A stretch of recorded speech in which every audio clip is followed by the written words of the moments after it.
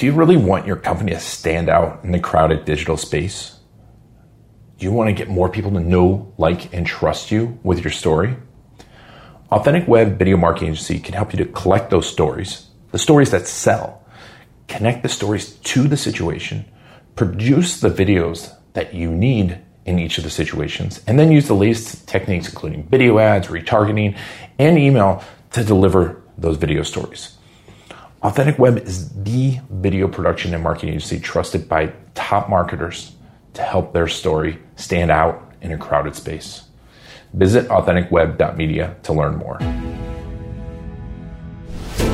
In a world full of boring stories, bad videos, and marketing misinformation, one very tall man with a weird last name will use his microphone. Is this thing on? Use his video marketing knowledge. It's the red button, right? And use his friends. Please be on the show. To change that. You are listening to the Garlic Marketing Show with Ian. What?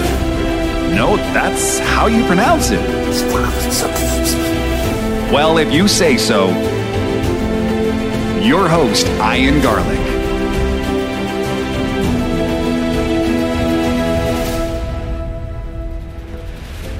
Welcome to another Garlic Marketing Show.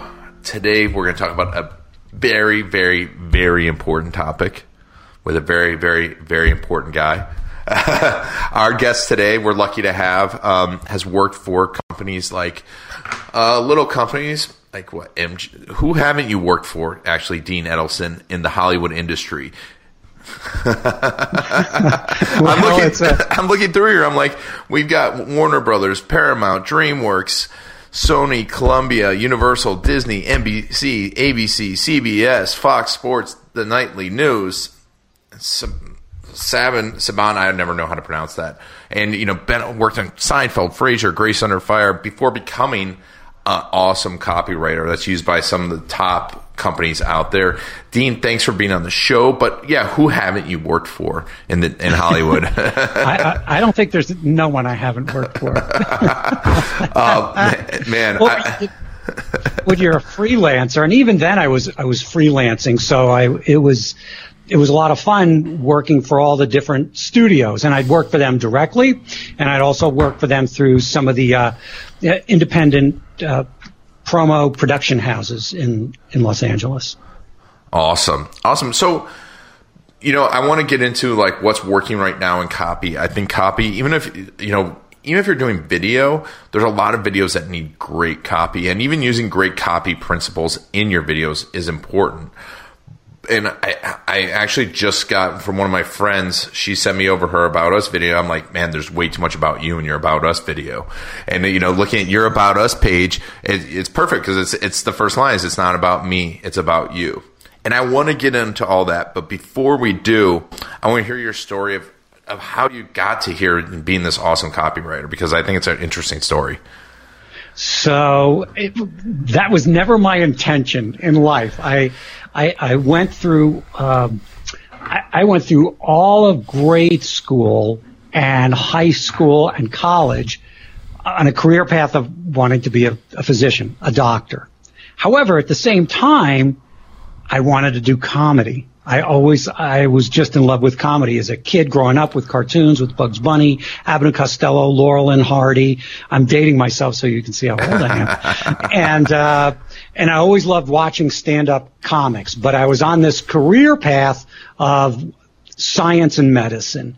And I actually went to dental school because my thinking was, even when I went to Emory University in Atlanta, and I was the director of an improv and sketch comedy group for 4 years and for a year of graduate school, and I loved it. We put on these 2.5 hour shows every other Friday night, and writing sketches and improvising, and it was interspersed with music, and it was one of the most popular things on campus. Loved doing it. Worked with a bunch of really funny people. And it was at the time when Saturday Night Live was in its infancy and early stages, so that was a real big thing. Second City was huge. It still is today. So I went to a year of dental school. I was miserable, and I just decided what I wanted to really do was something I'd wanted to do all my life, was to be a stand-up comedian. So after my freshman year of dental school, I left. I drove to Chicago. I literally had $500 to my name and one duffel bag.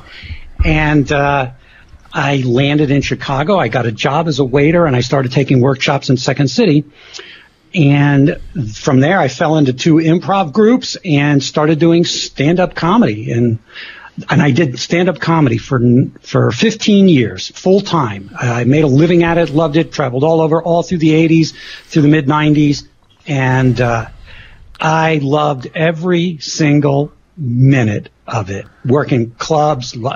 My base was, I started in Chicago and then moved to New York. And I was in Manhattan, and my home club was the Improv in New York City. So even on a Sunday or a Monday night, you could bounce around and do 3 to 5 shows a night, even on a Sunday or a Monday night in the city, so you could get good really fast and really just have a great time and hone your chops.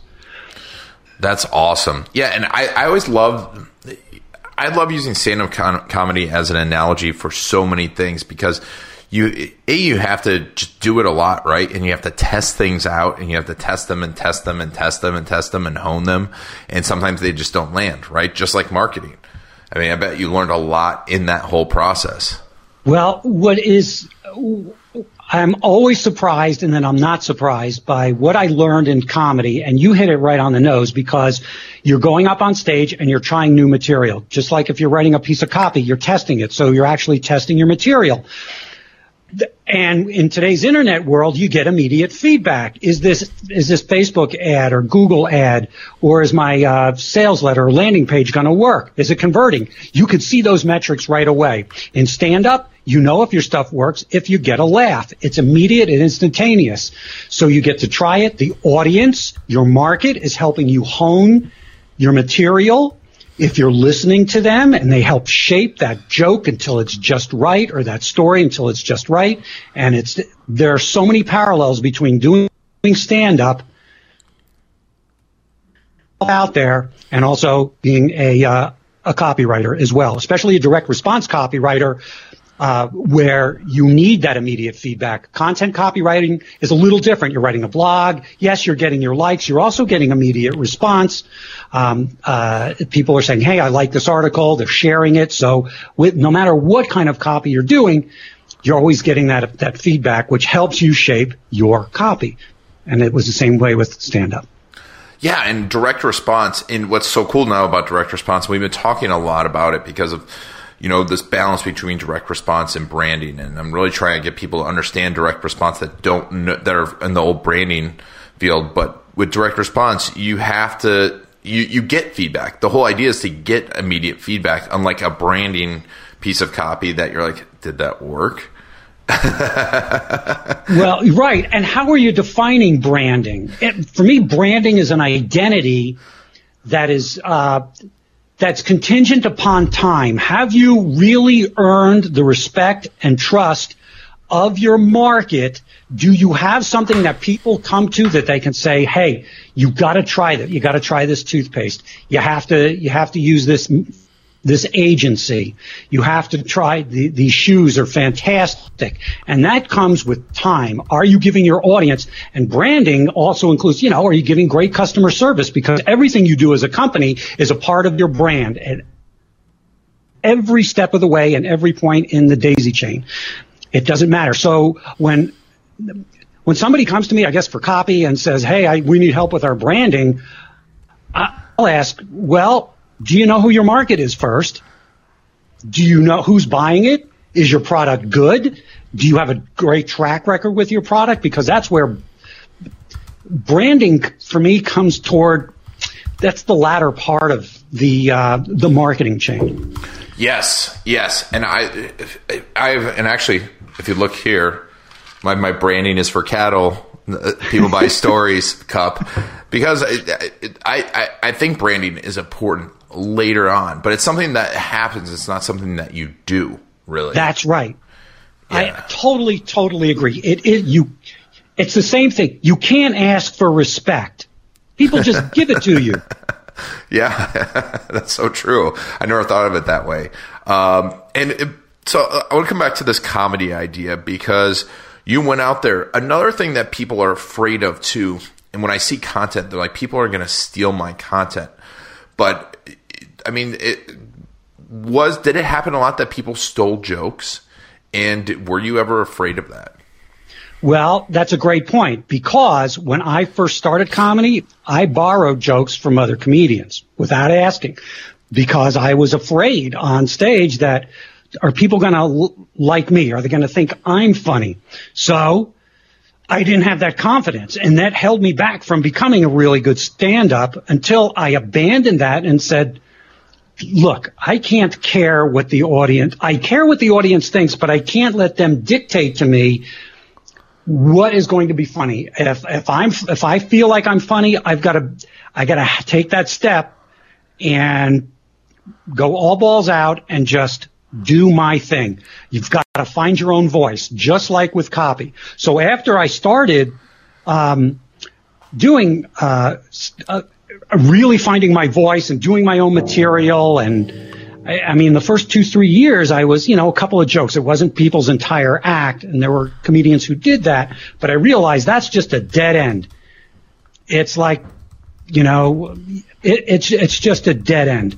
So you've got to find your voice, and the audience will help you find that. How did you go about finding your voice? So it's something that a great comedian said, and that person is, in the public's eye, he's somebody different. He's not somebody. It was Bill Cosby, but he said something great. So there's the man and there's the message, right? Mm-hmm. The man is questionable right now with what's been going on.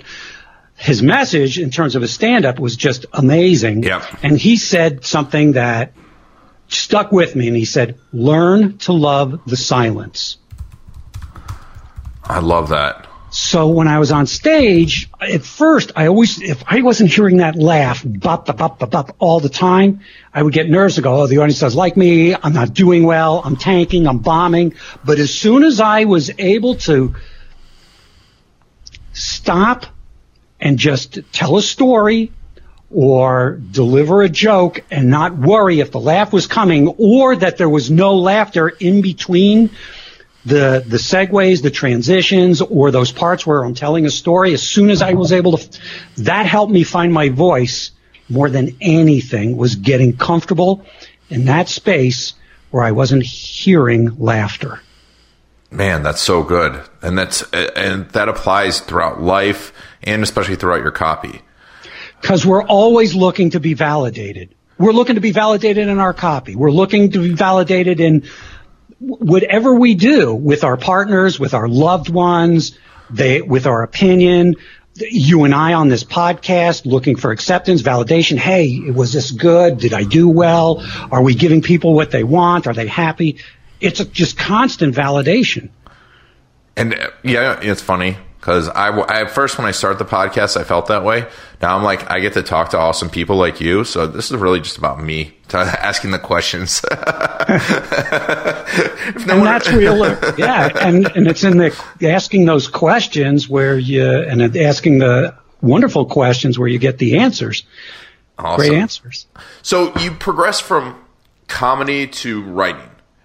Did you have a background in writing? No. So it was, after I stopped doing stand-up in 96, well, before that, in 1990, I met a guy who was a graduate film student in NYU. I was living in New York City.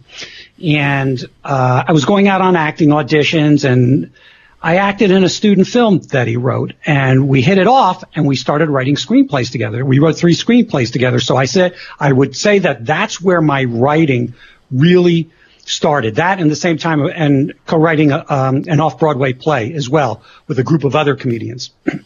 So by learning screenplay and structure and also teleplays, because I was writing spec scripts for Northern Exposure, Seinfeld, Home Improvement. That helped a lot for Disney, some Disney scripts as well. It really just, if you just sit down and do it and just give it some time every single day, and so that there's consistency, that story formula just It just starts to seep in, much like it does with you when you're making your clients feel comfortable in front of the camera, getting them to tell their story. It's part of who you are now, Ian. It's very second nature to you. You really don't have to think about it. Now it's just the nuances and go, oh, that's good. You know, your radar goes up and say, let's talk about that because you know that's integral to a wonderful story. Yeah. And I'm glad, we're talking about story because obviously you had to write awesome stories, but there is some formula to it. And the formula it doesn't go away. It's ingrained in us as humans, don't you think? Absolutely. I think it's in our limbic system. We are hardwired for story. The first forms of communication, once there was language, even when you look at the pictographs that are 40, 50,000 years old in the caves of Lascaux in France, and they're telling stories. Petroglyphs from the Native Americans from hundreds and thousands of years ago, hieroglyphics with the Egyptians, all of those things, they all tell stories. And then it came, when you start with language, there was no telephone, there was no cell phones back thousands of years ago, and you can look at any scripture in any culture, whether it's the Old Testament, the New Testament, the Bhagavad Gita, whether it's Muslim, Islam, Buddha, they're all stories. Why do they have such longevity? Why have they been around for thousands and thousands of years? Because they're telling amazing stories. And at their roots, no matter what your faith or what your beliefs, if you take a look at these stories, they all have the same lessons. They're all teaching the same lessons. They all have characters in them. They have kings, they have queens, they have warriors, they have emperors, they have the peasants, they have the common folk. And you look at somebody and, whether it's Buddha or you're looking at Jesus or Moses, they all spoke they spoke in parables and in very simple words and terms that the masses could understand, because back then the masses were illiterate. They couldn't read. So they got their ideas. What's that? It hasn't changed that much. No, it hasn't. Nobody's reading our sales letters. They just want to watch. They want to watch a video. So they want to watch. Yeah. Yeah. So when it comes to, when you're writing these stories and you're thinking about, man, those are great stories that last over 1,000 years, but now I'm writing a story for Seinfeld. What were your keys? What were your triggers? What was your template that you used? Great story. So there's definite sitcom formula, and you can look at it. If you sit and look at any sitcom, whether it's throughout time, nothing much has changed in story structure. You want to set up a conflict right away. You want to set up, what's the big problem? What's the big problem? Because in the next 24 minutes, at the end of the sitcom, half an hour, 6 minutes for commercials, you're going to have a solution to that problem. And if you look at any scene in that, it opens with it by asking a question, whether it's rhetorical or to say, what's this problem? By the end of that scene, you've kind of got a partial solution to that problem, but it also opens up another question, which says, we have another problem. We have another issue, which just catapults you into the next scene. And if you look at any movie with any scene or in any sitcom or any TV drama, you will find that. You'll see that it happens. That's why you're watching a movie with your head in, your neck's craning, and if it's really good, you don't even know that you're eating popcorn. You're just so engaged, and the hour has gone by, the 30 minutes or the 90 minutes or 2 hours if you're watching a movie, and you don't even know it. You don't feel your butt in the chair. You're totally engaged. That's good storytelling, where it feels seamless, like you become a participant as much as an observer of what's happening. That's all, yeah. Oh, and so stories are so crucial. We talk about it all the time on the show. I talk about clients, but when they get into the copy, they forget about it. So you moved from being a writer now to a copywriter. Was that a natural progression for you because you're such a great storyteller?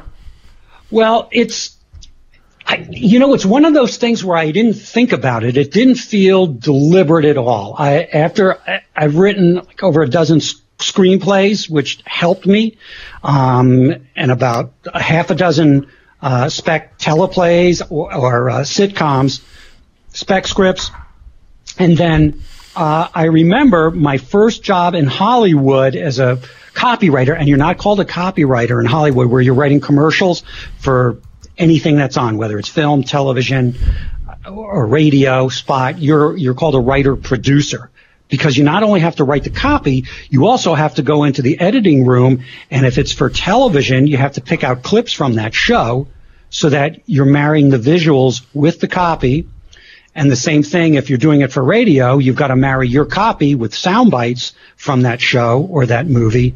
So I was thrown into the lion's den because the guy I played, we had a weekly card game that I played with a bunch of comics in Los Angeles, and it was just great because you had to have a really strong stomach to sit at the table with a bunch of comics, and and you had to have iron skin because, man, for 3, 4, 5 hours of playing cards, you're just going to get pummeled verbally. So you got to take it, you give it back, you take it. So there was one of the comedians who's a very good comedian. He's still working today. Said, hey, he was working at Warner Brothers. He said, we need somebody to write promos for us at Warner Brothers. So I said, sure, I'll do it. I just stopped doing stand up, and I went in. I interviewed. I got the job with some writing samples. I'm there less than a week, and the 2 head writers who were they were the writers, and there was me, go on vacation. So I'm left for 2 weeks on my own writing stuff for the program directors. It was just, again, thrown into the lion's den, so I really learned fast and had to think on my feet. So that's where it started, and then I was able to build a resume because then I had TV spots I had on VHS tapes or these 8-track tapes that you could just bring around and say, here's my resume. You like the spots? Great. So I worked for E and, you read all the studios. So that's how it started. And then when I moved, I was in Hollywood, and right after 9/11 happened, my daughter was born in 1999. And she had breathing problems. She didn't agree with the air quality in Los Angeles. She just was really having trouble breathing. So we moved where we live now, which is in Sedona, Arizona.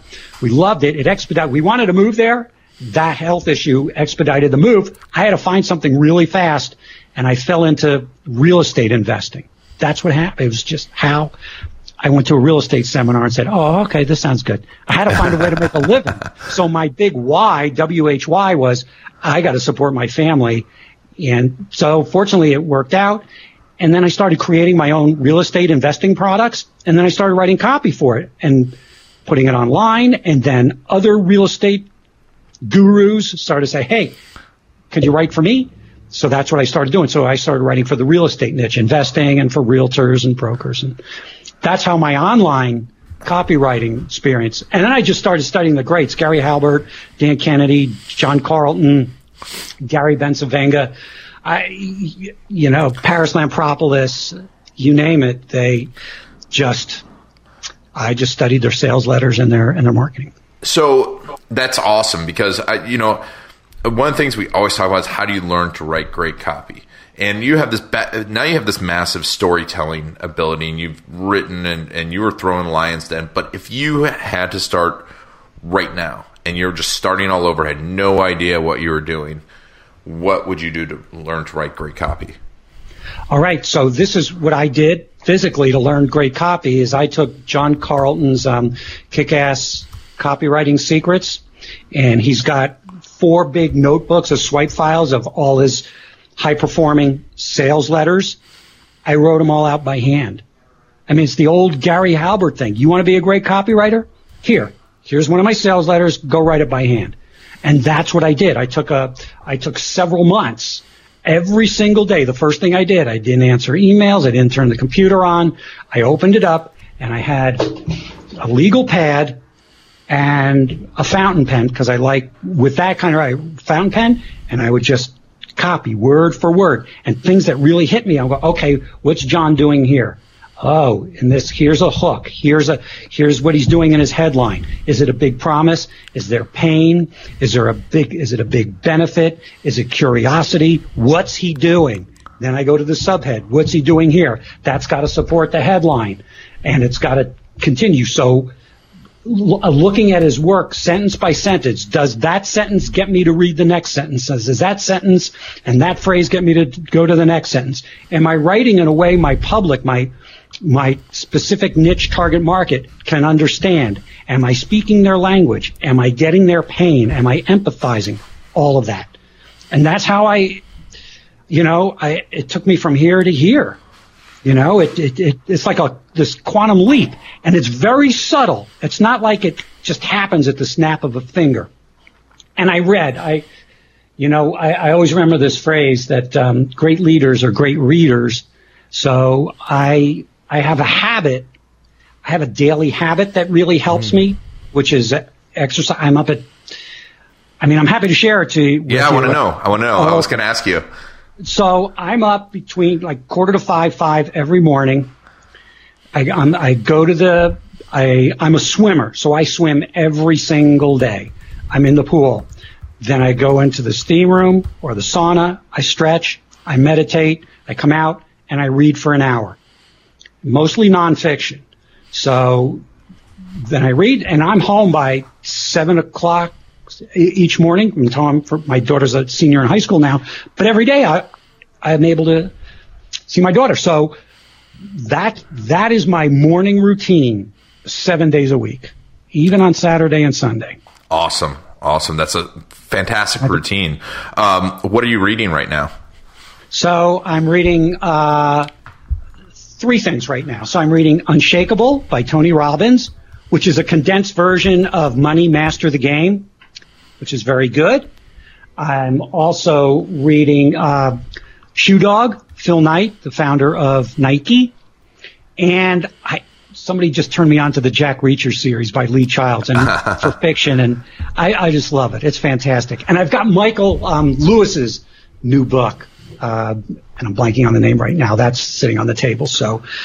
But I just read tons of marketing. I'm looking at my bookshelf here, and it's so much Dan Kennedy, all of his No BS books, Good to Great by Jim Collins. Love it. So just by doing that as a habit every day, that's awesome. I know. I love it. That's fantastic. Reading is crucial. I'm a big audiobook person too, so I do both those. What's your favorite or most influential book that you've read? Wow, that's a huge question. Holy smokes! What's funny is I read your card, and your favorite book is the Tao Te Ching, and that's on my bookshelf. I've had that copy for 35 years, I think now. That same copy. Which version of it is it? Hold on, I'll show you. The I Ching, Book of Changes by Wilhelm and Baines. Oh, okay. Oh, awesome. I've not seen that one. Look at this thing. The pages are yellowed, and it's. I'll tell you. What book I really loved, and I can say that, and I remember this changed my life, was The Power of Myth by Joseph Campbell. That's a great book. I remember being hooked in 1986, watching that PBS series. I couldn't get enough, and then I read his works. That was fantastic. Awesome. I truly love that book. So, when it comes to copy principles, and what are some of the big mistakes that you see when you work with people that aren't in direct response? Because there's the whole direct response world, which. And then there's, like, for me, I work with attorneys sometimes, and doctors and dentists, and a lot of them are afraid of that direct response writing. But then they go the opposite way and it becomes too technical. What are some of the big mistakes that you see on people's websites in their copy? It's mostly about them, and it's not about the you. It's not about their audience. That is, I would say, the number one biggest, that it's not benefit and you driven. That there's no call to action, because like you said, if you're working with attorneys, doctors, dentists, They don't want to feel quote unquote salesy. So they're afraid to ask for the sale, not realizing that they're selling 24 hours a day in their practice. They're constantly having to sell their services, but they're doing it. They think when the client's sitting across from them, they've got to sell their point of view. They've got to sell, if it's an attorney, how are they going to approach this case, or whatever it is. If it's a doctor, if a doctor doesn't have a good bedside manner, that's a good deterrent. But even still, for a lot of people, it's not. So one of those, and that just goes back to you've got to ask, well, how do you view selling? What is selling? How do you define it? Yep. And asking your client that, so that you can, in education-based marketing, you've got to find out what that is. What is that barrier, so you can get through it and get to the next step? Mm-hmm. That's so true. So that, copy is just, whatever the message is, it better be you driven. So, I mean, look at it as if you're on a date. If you're on a date and you're sitting across from a Mimi, I did this and I did this and me and this and that and I did this and I. If the word I is the predominant pronoun in their vocabulary, are you going to be, how long is that conversation? How long is that relationship going to last? Yep. We love talking about ourselves. However, asking questions is the best way to learn. It's the best way to get to know somebody. And it's amazing. I mean, if you're on a date and you're constantly asking questions, whoever you're on a date with is going to go home and tell their friends, I just had the best date. Mm-hmm. They are fascinating. That guy, that woman, she's just amazing. And they didn't even say a word about themselves because the other person was talking. It's so true. And actually there's a great book by a friend of mine called Curious by Todd Kashdan. I don't know if you've ever read it, mm-hmm. but he did a whole science of people asking questions, and he did all these studies. And when you ask questions, people actually think you're better looking. Boy, I wish I knew that when I was single. I know. But the more questions you ask, the better looking and friendlier people perceive you as, which is crazy. A business mentor once said to me, I'll never forget this. He said, the quality of your life is directly proportional to the quality of the questions that you ask. That's fantastic. Oh, man, I'm writing that one down. And I'm taking notes. What now? Let's shift a little into tactics, because I want to talk with internet marketing. Direct response, classic direct response, was ads, placements, direct mail pieces, which I think are coming back.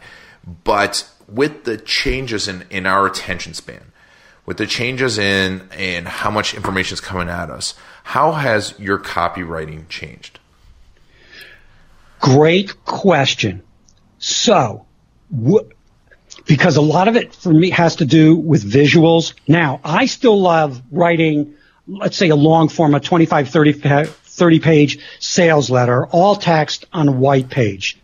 Frank Kern does that really well. He's very effective with it. However, if you look at the way that websites have evolved just in the past year alone, you see these big blocks of color, right?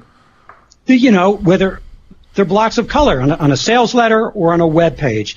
Nice blues, underneath it white, then maybe a block of gray. So what I have found and what I have observed is that those graphics can sometimes dictate the copy that goes inside them. It breaks it up subconsciously for the reader. So instead of having this copy on a page interspersed with just graphics, those color blocks of copy, those color blocks on a page it's like changing scenes in a story.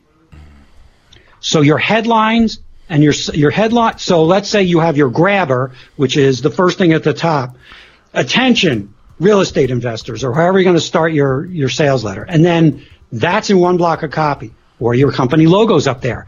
And that can be, let's say, it's in a light blue. Then below that, you have something that's a light gray underneath it. There's your headline and your subhead. Below that, you start into the body of your copy. You can start with, if you're starting with, let's say, pain. Are you having trouble finding leads for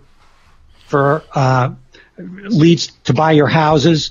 Are you struggling? Are you spending hours on the phone cold calling? So now we get into pain, and you have a block that's, let's say, it's orange, and it's going to have the pain. Now the reader is associating subconsciously headline. They're being taken along different scenes of a story, so that I think that's more easily digestible. And for me, I'll think in those terms. I'll think in terms of colors and how it's guiding how I'm laying out. Now, there's a formula for me.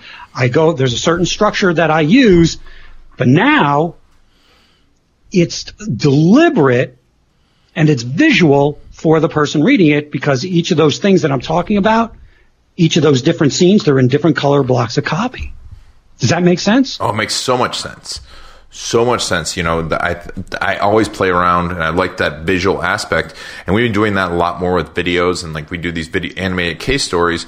We're playing around with, using copy, kind of like a video sales letter, but we're changing the colors and playing around with the colors, because all these things tell a different story, right? Like, I love that. Absolutely. Yeah, I love that you said change scenes too.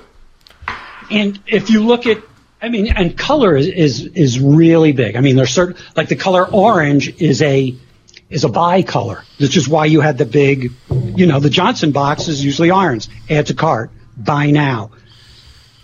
You've got the colors of trust, which are blues, are colors of trust. So you can use that to your advantage when you're writing, and you can use it to your advantage tremendously in visuals. If you're getting the best stories out of these people, how are you dressing? How are they dressing? You look at the president, he's always got a red tie on. That's a power color, right? Mm-hmm. So who are you talking to, and what kind of message do you want to convey?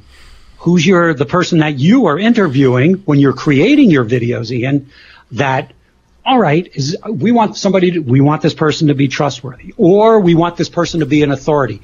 Two very different color schemes. Whether you're using it, you're shooting them in the background, you've got flowers and arrangement. Are you putting this person as a woman? You're going to put her in a kitchen. You're going to put her with an office behind her. What are those colors? Are they steel gray? Are they blue? All those things are going through your head. Yeah, because they convey certain messages. Yep, it's all about that message and telling the story with everything that you have. And I love the fact that you're talking about that the copy it's not just the words, right? And a lot of people think it's just the words, but it's the structure, it's the color, etc. And it's absolutely, and especially if you're telling a story, I think it's critical to find those words that your audience is using, your specific market is using, and to infuse those and to use those words, and to use words that are on a fifth grade level that everybody can understand. Because as you mentioned at the top, you have content writers or the doctors, lawyers, it gets very technical. It's like you're reading a white paper and you're asleep after the first paragraph. And so many people think you need to write that way. And that is not how you get a message across. You get a message across by making something that's easily digestible and understandable. You've got one of the wealthiest men on the planet, Warren Buffett, who uses very simple language. He's so quotable because anybody can understand it. Anybody. A teenager can understand what he's saying and get it. Yep. It's almost as if he's speaking in parables. He speaks in metaphor. Yep. I remember, one of my favorite Warren Buffett quotes was, when I was a hedge fund trader in the late 90s, and, he gets out and during the tech boom, he goes, I don't get it. And just walked away. And you're like, yeah. Oh, and then the market tanked, right? Yeah. He didn't do 5-6 paragraphs of, well, this is overbought and blah, blah, blah. He's like, I don't get it. I remember that. He doesn't understand. If he doesn't understand the business, he won't invest to it. He and Bill Gates been close friends for years. And Bill asked him, how come you haven't invested in me? He goes, I don't get it. I don't get it. I get newspapers. I get candy. Sees candy. That I know. I get railroads. I know freight. That I get. And yet, here's Buffett. Even though he never invested in Microsoft and in Bill Gates, he leaves his entire fortune to his philanthropic organization, to the Bill and Melinda Gates Foundation. Full circle. It's so full circle. So I want to ask you a little bit more about you. What, in your successes and your failures, because we all have had a few failures. I mean, I'm sure you've had at least one. I know I've had 10 today. What was a piece of copy, or what was a time that you wrote something that you're like, man, this is gonna work, and there was just crickets? Oh, all too often. Seriously, I usually, if I go, boy, I like this, I know there's going to be trouble. And at the same time, if the client says, I love this, I say, there's going to be trouble. Yep. Because if a client, and I get this a lot, okay, can you guarantee me, can you beat our control? And I'll say, I have no idea. I have no idea if I can beat your control or not. Let's find out if the market wants that, if I'm speaking their language. If you give me the information that I need, if your information is right, if you've done your market research and you tell me who they are, I have a better chance of beating your control. If I have to go out and research your market, it's going to take longer, and I think I can beat your control, but there's no way I could say I can guarantee it. So I'm always testing. I mean, that's the beauty. It's like going on stage and testing a joke. Is it going to work the first time? Most likely not. It's going to be shaped and honed. So whenever I give my copy to a client, I've got butterflies. Even as long as I've been doing this, I always have butterflies. I always have reserve. I have reservations, and I'm a little nervous, whether it's an email, whether it's a landing page, a sales page, whether if I'm writing a webinar, a video sales letter. I wouldn't say it's a crapshoot. I'm good at what I do, but I'm not arrogant enough to think this is a winner. Ever, ever, ever, ever. But the most successful people go into it with the beginner's mind. And that's why I try and tell people too in the marketing is they're like, well, when I was big into SEO, people are like, well, what are the keywords? And I'm like, you don't know what the keywords are. You don't know how your client's searching for you. That's going to actually work. No, I don't either. I can take an educated guess, and that's where we're going to start. But if we get determined that that's the right way, which I think this is the biggest failure in marketing, is people are determined that's the right way, and they keep going at it and going at it and going at it instead of paying attention to like those little subtle nuances that happen. And I think that's the best thing out there to say, I don't know, but I'm going to try.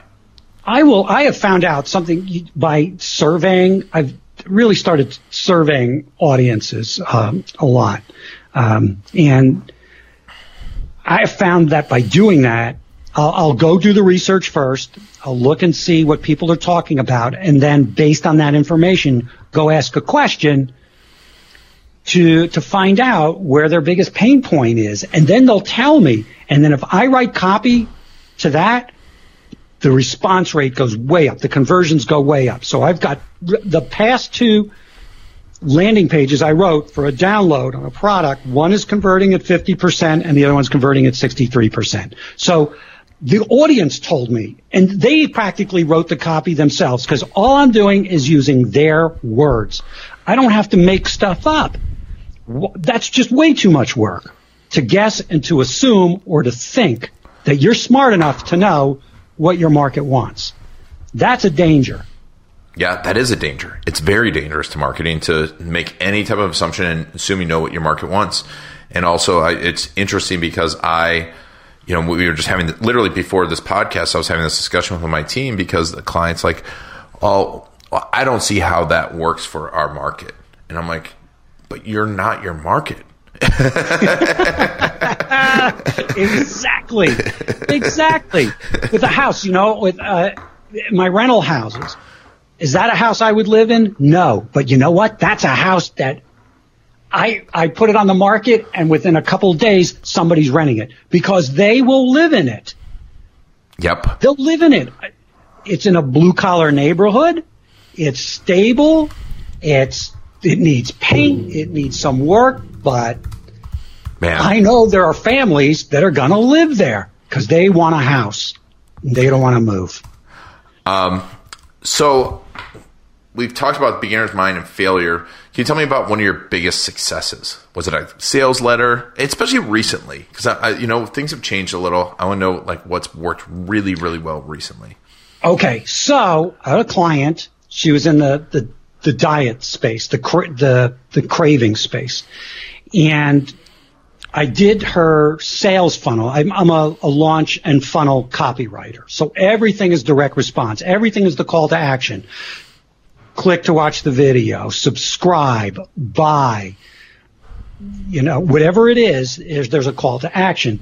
So I wrote her, I wrote all her email campaigns. I wrote the landing page, the sales letter, and I didn't know this, but she did, Good Morning America. She was on television. And the morning that she was on, I found out through her marketing director that she was on Good Morning America. And I said, are you capitalizing on this? And they said, no. I said, you've got to be kidding me.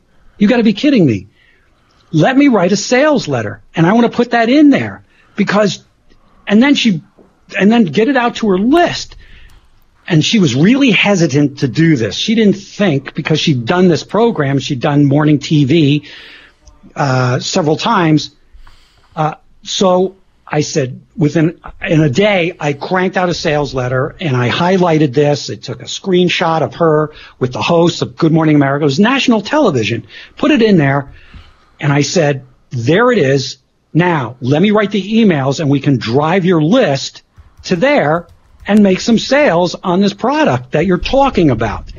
Well, tens of thousands of dollars from that one email and that sales letter from that one appearance of somebody that was very resistant and not only didn't capitalize on it at first, but was very resistant to it.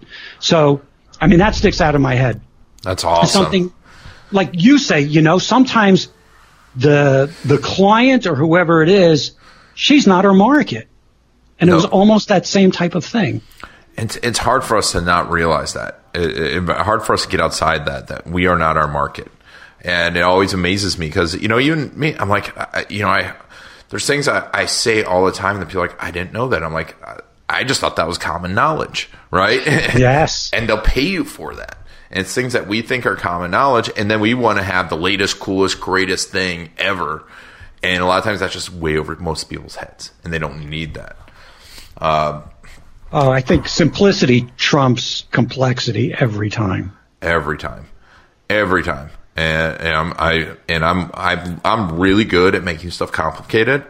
And especially if you're promoting and writing for yourself and your own company.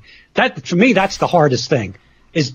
I need another pair of eyes or three eyes. Well, here's my opinion. Marketing, because the human body's complex, right? But in marketing, you're dealing with the complexity of the human body, plus the complexity of our environment and all the other human bodies affecting it. So marketing is infinitely more complex than the human body. And we never would ever allow a doctor to treat himself. But everyone tries to be their own marketer. Lawyers aren't allowed to represent themselves for the most part. But everyone wants to be their own marketer. You're right. I mean, it's a wonderful observation, and it's horrible. It's doom from day one when you do that, unless you have somebody who can smack you upside the head, or that you're vulnerable enough to say, would you take a look at this and be as brutally honest as possible? I'm not married to this. I don't have an ego about it. It's not going to hurt my feelings. Please tell me. And that's the wonderful thing about belonging to a coaching group or especially a mastermind group where you have that and you can get that direct, immediate feedback.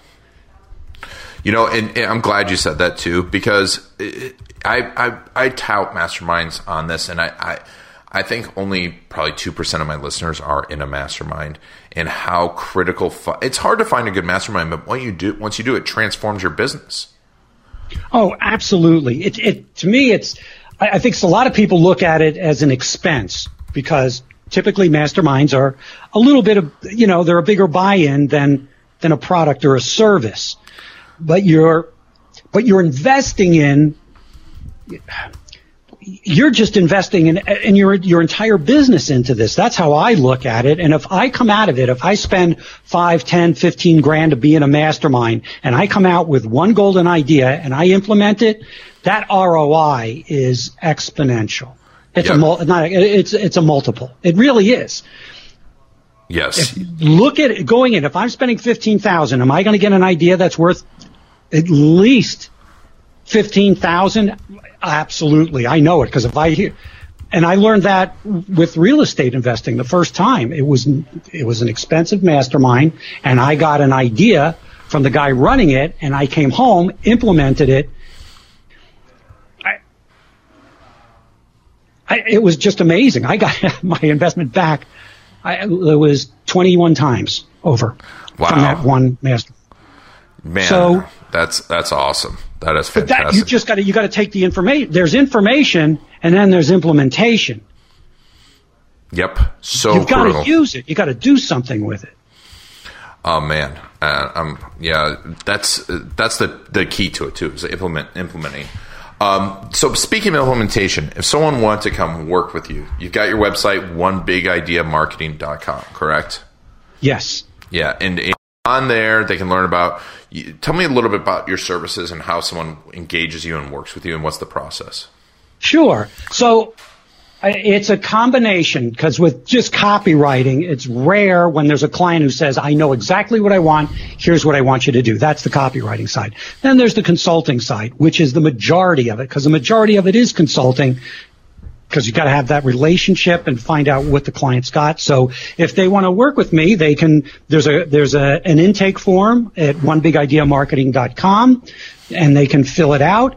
And depending on what they want for their business, predominantly, I like the long-term relationships, but we start out dating first. I don't say let's not sleep together on the first date to say, all right, I want you to build my entire funnel. Let's start with one thing.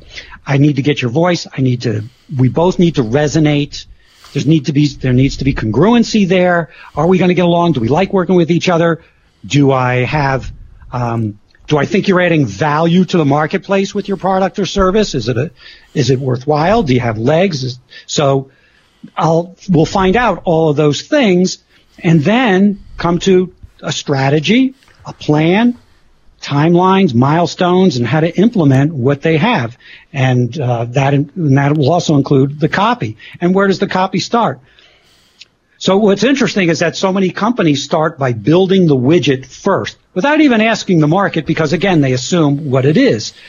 And then they get all of this other stuff. They'll get a CRM. They'll get Infusionsoft or ActiveCampaign, or they'll buy ClickFunnels, or they'll Maripost or Salesforce, and they spend all this money. Then they go out and buy great video equipment, and then and then the last thing they think about is the copy.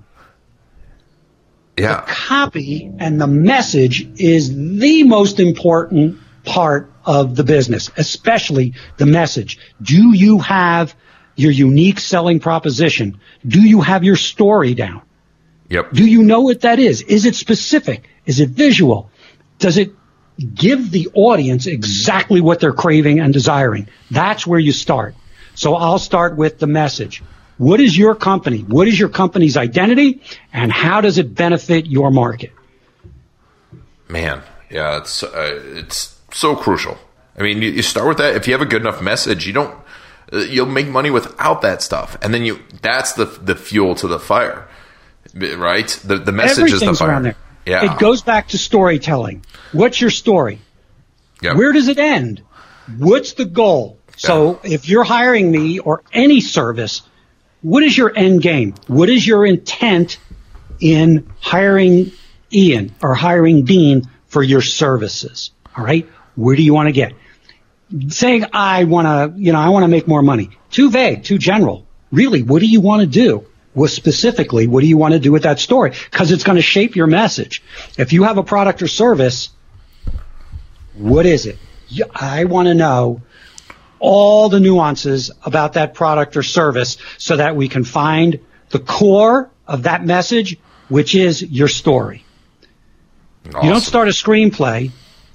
You don't start a short story. You don't start a blog without knowing where's it going to end. You need that roadmap. You really need it. And then you reverse engineer it. Then you back it up. Then you think, okay, where do I start? How can I have an intriguing way to start this so I suck them right in? Not once upon a time. You don't have to start at the beginning. Let's start in the middle and work to the end. Awesome. Awesome. Dean Edelson, thank you so much. And if you guys want, just click on the show notes and you'll be able to get a link to One Big Idea Marketing. Learn more about Dean. He also has on his homepage a free magnetic funnel copy blueprint. Obviously, by listening to him, he knows copy, and it's a great place to start. It's so important. Starting with copy is absolutely critical. From web design, starting with that message, starting with that story. Dean, thanks so much for being on the show. It's been awesome. Thanks, Ian. Thank you for having me. Appreciate it. And thank you all for listening to the Garlic Marketing Show and taking Dean and I on your journey. And make sure to check out his website and write great copy. And I have to correct myself. It's Ian. Oh, no. I can spell it right. I can't pronounce it right. It's pretty common, so it's no big deal. It's even in the intro to the show, so that people mispronounce it every time. So awesome. Well, Dean, thanks so much for being on the show. Thanks, Ian. That's it for the Garlic Marketing Show. If you want to get the inside scoop and the latest techniques, make sure to follow Ian Garlic on Facebook.